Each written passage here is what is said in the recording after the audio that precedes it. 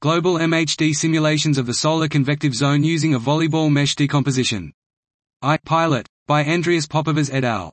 Solar modeling has long been split into internal and surface modeling, because of the lack of tools to connect the very different scales in space and time, as well as the widely different environments and dominating physical effects involved.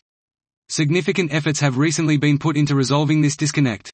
We address the outstanding bottlenecks in connecting internal convection zone and dynamo simulations to the surface of the Sun, and conduct a proof-of-concept high-resolution global simulation of the convection zone of the Sun, using the task-based dispatch code framework. We present a new volleyball mesh decomposition, which has Cartesian patches tessellated on a sphere with no singularities. We use our new entropy-based HLLS approximate Riemann solver to model magneto-hydrodynamics in a global simulation, ranging between 0.655–0.995 R Sun, with an initial ambient magnetic field set to 0.1 Gauss. The simulations develop convective motions with complex, turbulent structures.